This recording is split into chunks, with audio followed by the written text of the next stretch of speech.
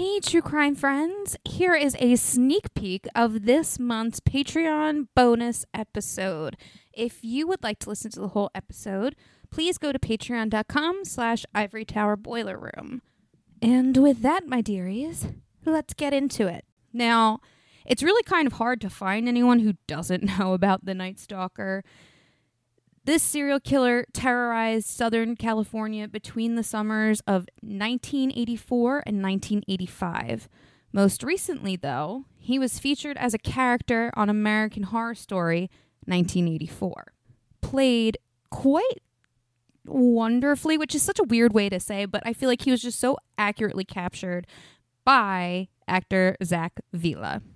I am talking about none other than Richard Ramirez. Richard Ricardo Ramirez was born on February 29th, 1960, to immigrant parents Julian and Mercedes Ramirez in El Paso, Texas. He was the youngest of their 5 children. Julian was an abusive parent, sadly, like most parents of serial killers. Richard also sustained quite a few head injuries. Now, I couldn't find out specifically if they were related to the abuse, but we do know that one specifically he endured at the age of 5 when he was hit in the head by a swing. Since that incident, Richard suffered from epileptic seizures, or fits as they called them. As Ramirez grew older, he formed a close relationship with his cousin Miguel. Miguel had recently returned home from the Vietnam War. Now, I'm not going to get into a whole history lesson on the Vietnam War. We all know that it was bad and completely unethical. And sadly, the U.S. soldiers were treated like absolute shit when they came back. You know, as if it was their decision for this war and not the assholes in charge of the country who made those men go and fight their war in the first place. You know. A lot of soldiers, though, were completely wrecked with PTSD after this, except maybe for the ones that joined with the strict intent of wanting to kill and, you know, just overall had the desire to kill and therefore were like, yeah, I get to join the army and kill people, sure. Miguel, in my opinion, is part of that latter group. Miguel would show his young cousin graphic pictures of Vietnamese women and girls he claimed to have raped, tortured, and killed. He also introduced Richard to marijuana. Now, if you thought Miguel was such a peach before, he also let Richard watch him shoot and kill his own wife when Richard was just 13 years old. During this time, Richard was understandably acting out.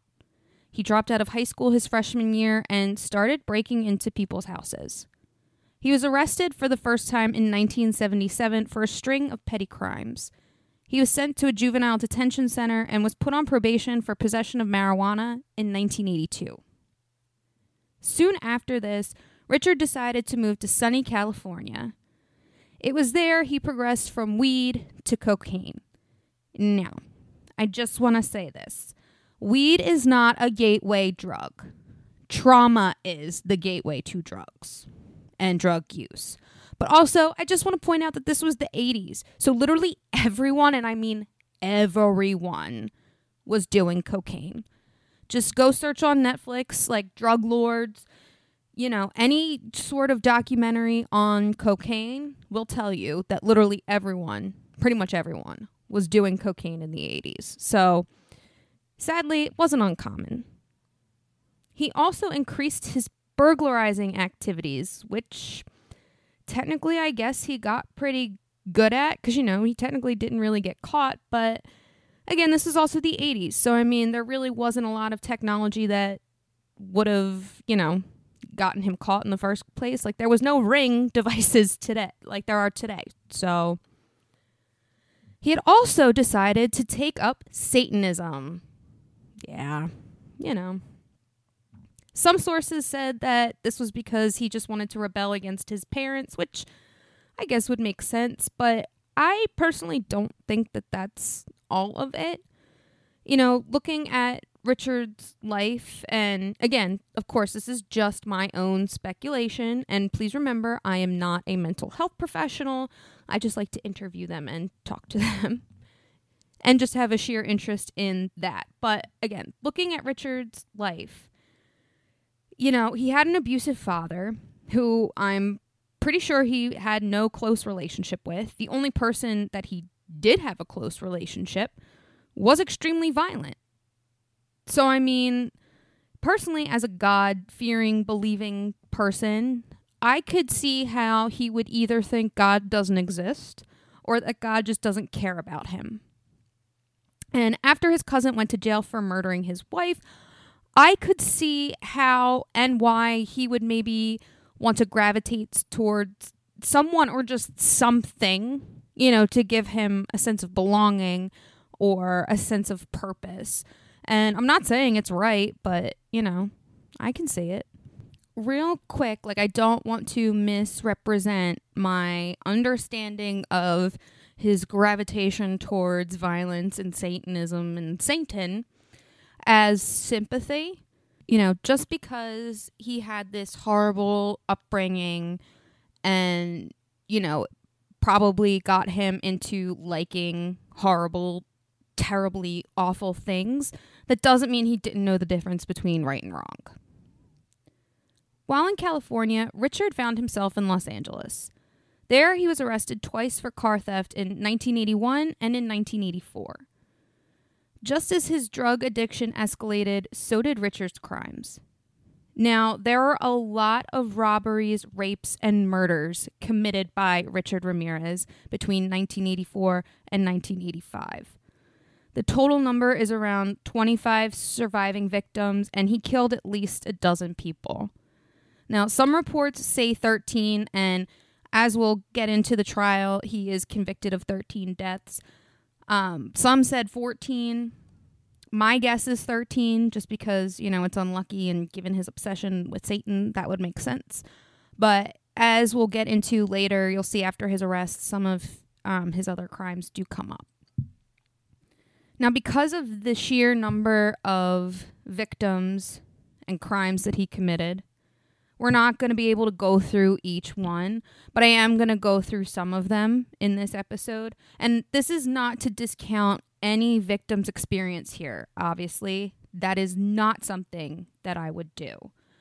If you would like to learn more about the victims and get a better picture of the different crimes that he committed in more detail, I highly recommend watching that Netflix documentary that I mentioned at the top, The Night Stalker, The Hunt for a Serial Killer.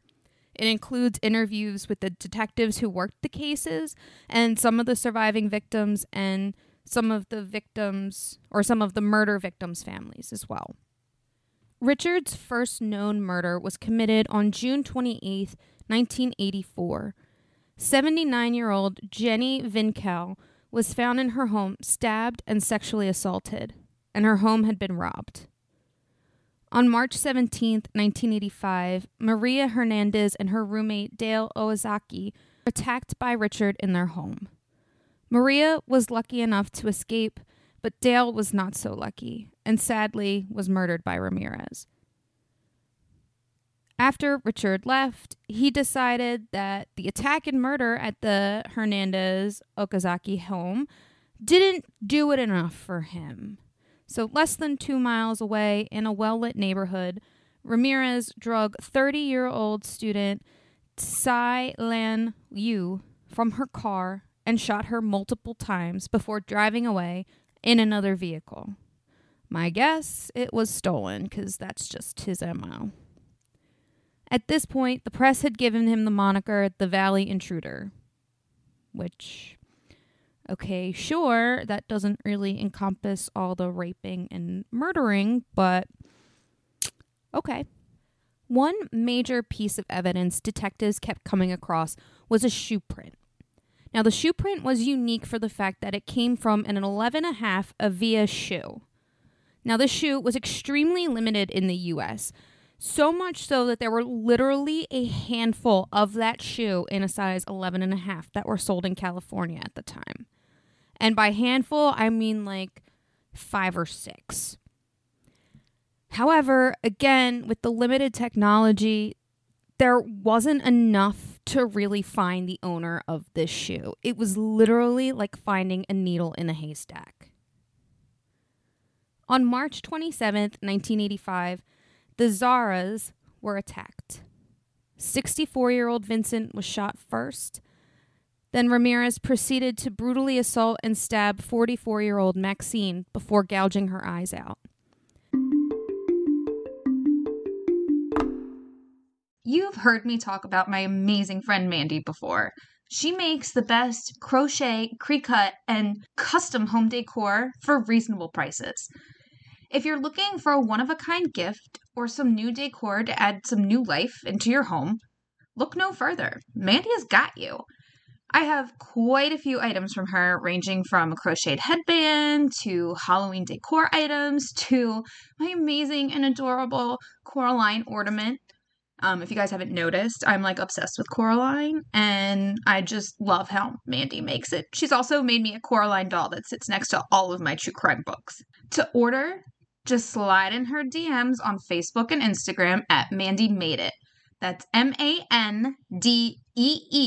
Made It on Facebook and Instagram. Once again, go to Mandy Made It on Facebook and Instagram, send her a DM, and order today. I want to personally shout out Kim Dallas, who first joined the Ivory Tower Boiler Room as an intern from Stony Brook University. She is graduating this spring, and we are so thankful that she then, after her internship, came onto the team as our film editor and audio editor, and we are going to miss her. She's leaving us, but we all know here is going to have such a bright future in media. Thank you, Kim, from myself, Andrew Rimby, and from Mary, and from the spring interns. We can't wait to see what you do in your career. Bye, Kim. Thank you so much for listening to the Ivory Tower Boiler Room. This is Andrew Rimby. I really hope you follow us on social media, because that's where you get to see all of the exciting video clips, teasers, and humorous moments. So follow us on TikTok and Instagram at Ivory Tower Boiler Room, and on our Twitter at Ivory Boiler Room. I hope you all are following the Ivory Tower Boiler Room Cafe and become a member for only $5. You get all of our interviews and episodes ad-free.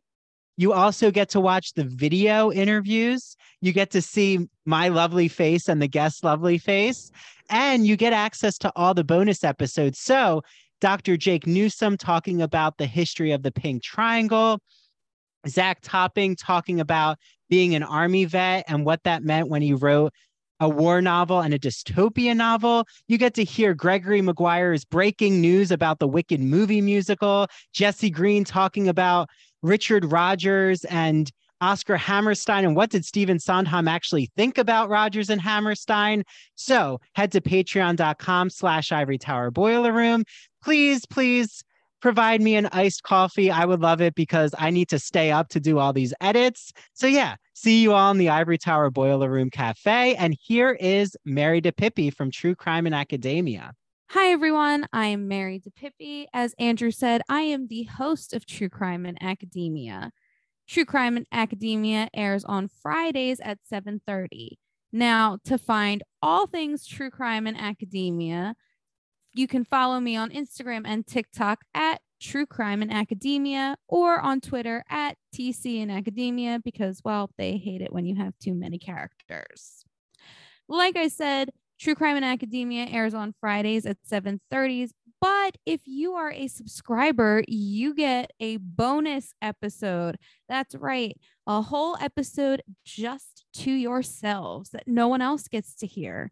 Like, I do a deep dive on the case of JonBenet Ramsey. I deep dive Casey Anthony.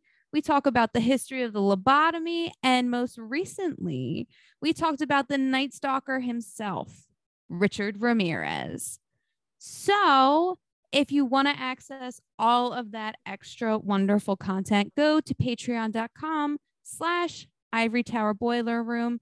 And like Andrew said, if you could just please buy us a nice coffee, that would be great. That would be really, really great. It would be great. We appreciate it. We also interact with all of you on Patreon. So ask us your insightful questions. We will answer them for you. And we want to thank our Spring 23 interns, Andrea, Caitlin, Rosie, and Sheila. Thank you so much. And we can't wait to see you all back again in the Ivory Tower Boiler Room. Happy winter, everyone.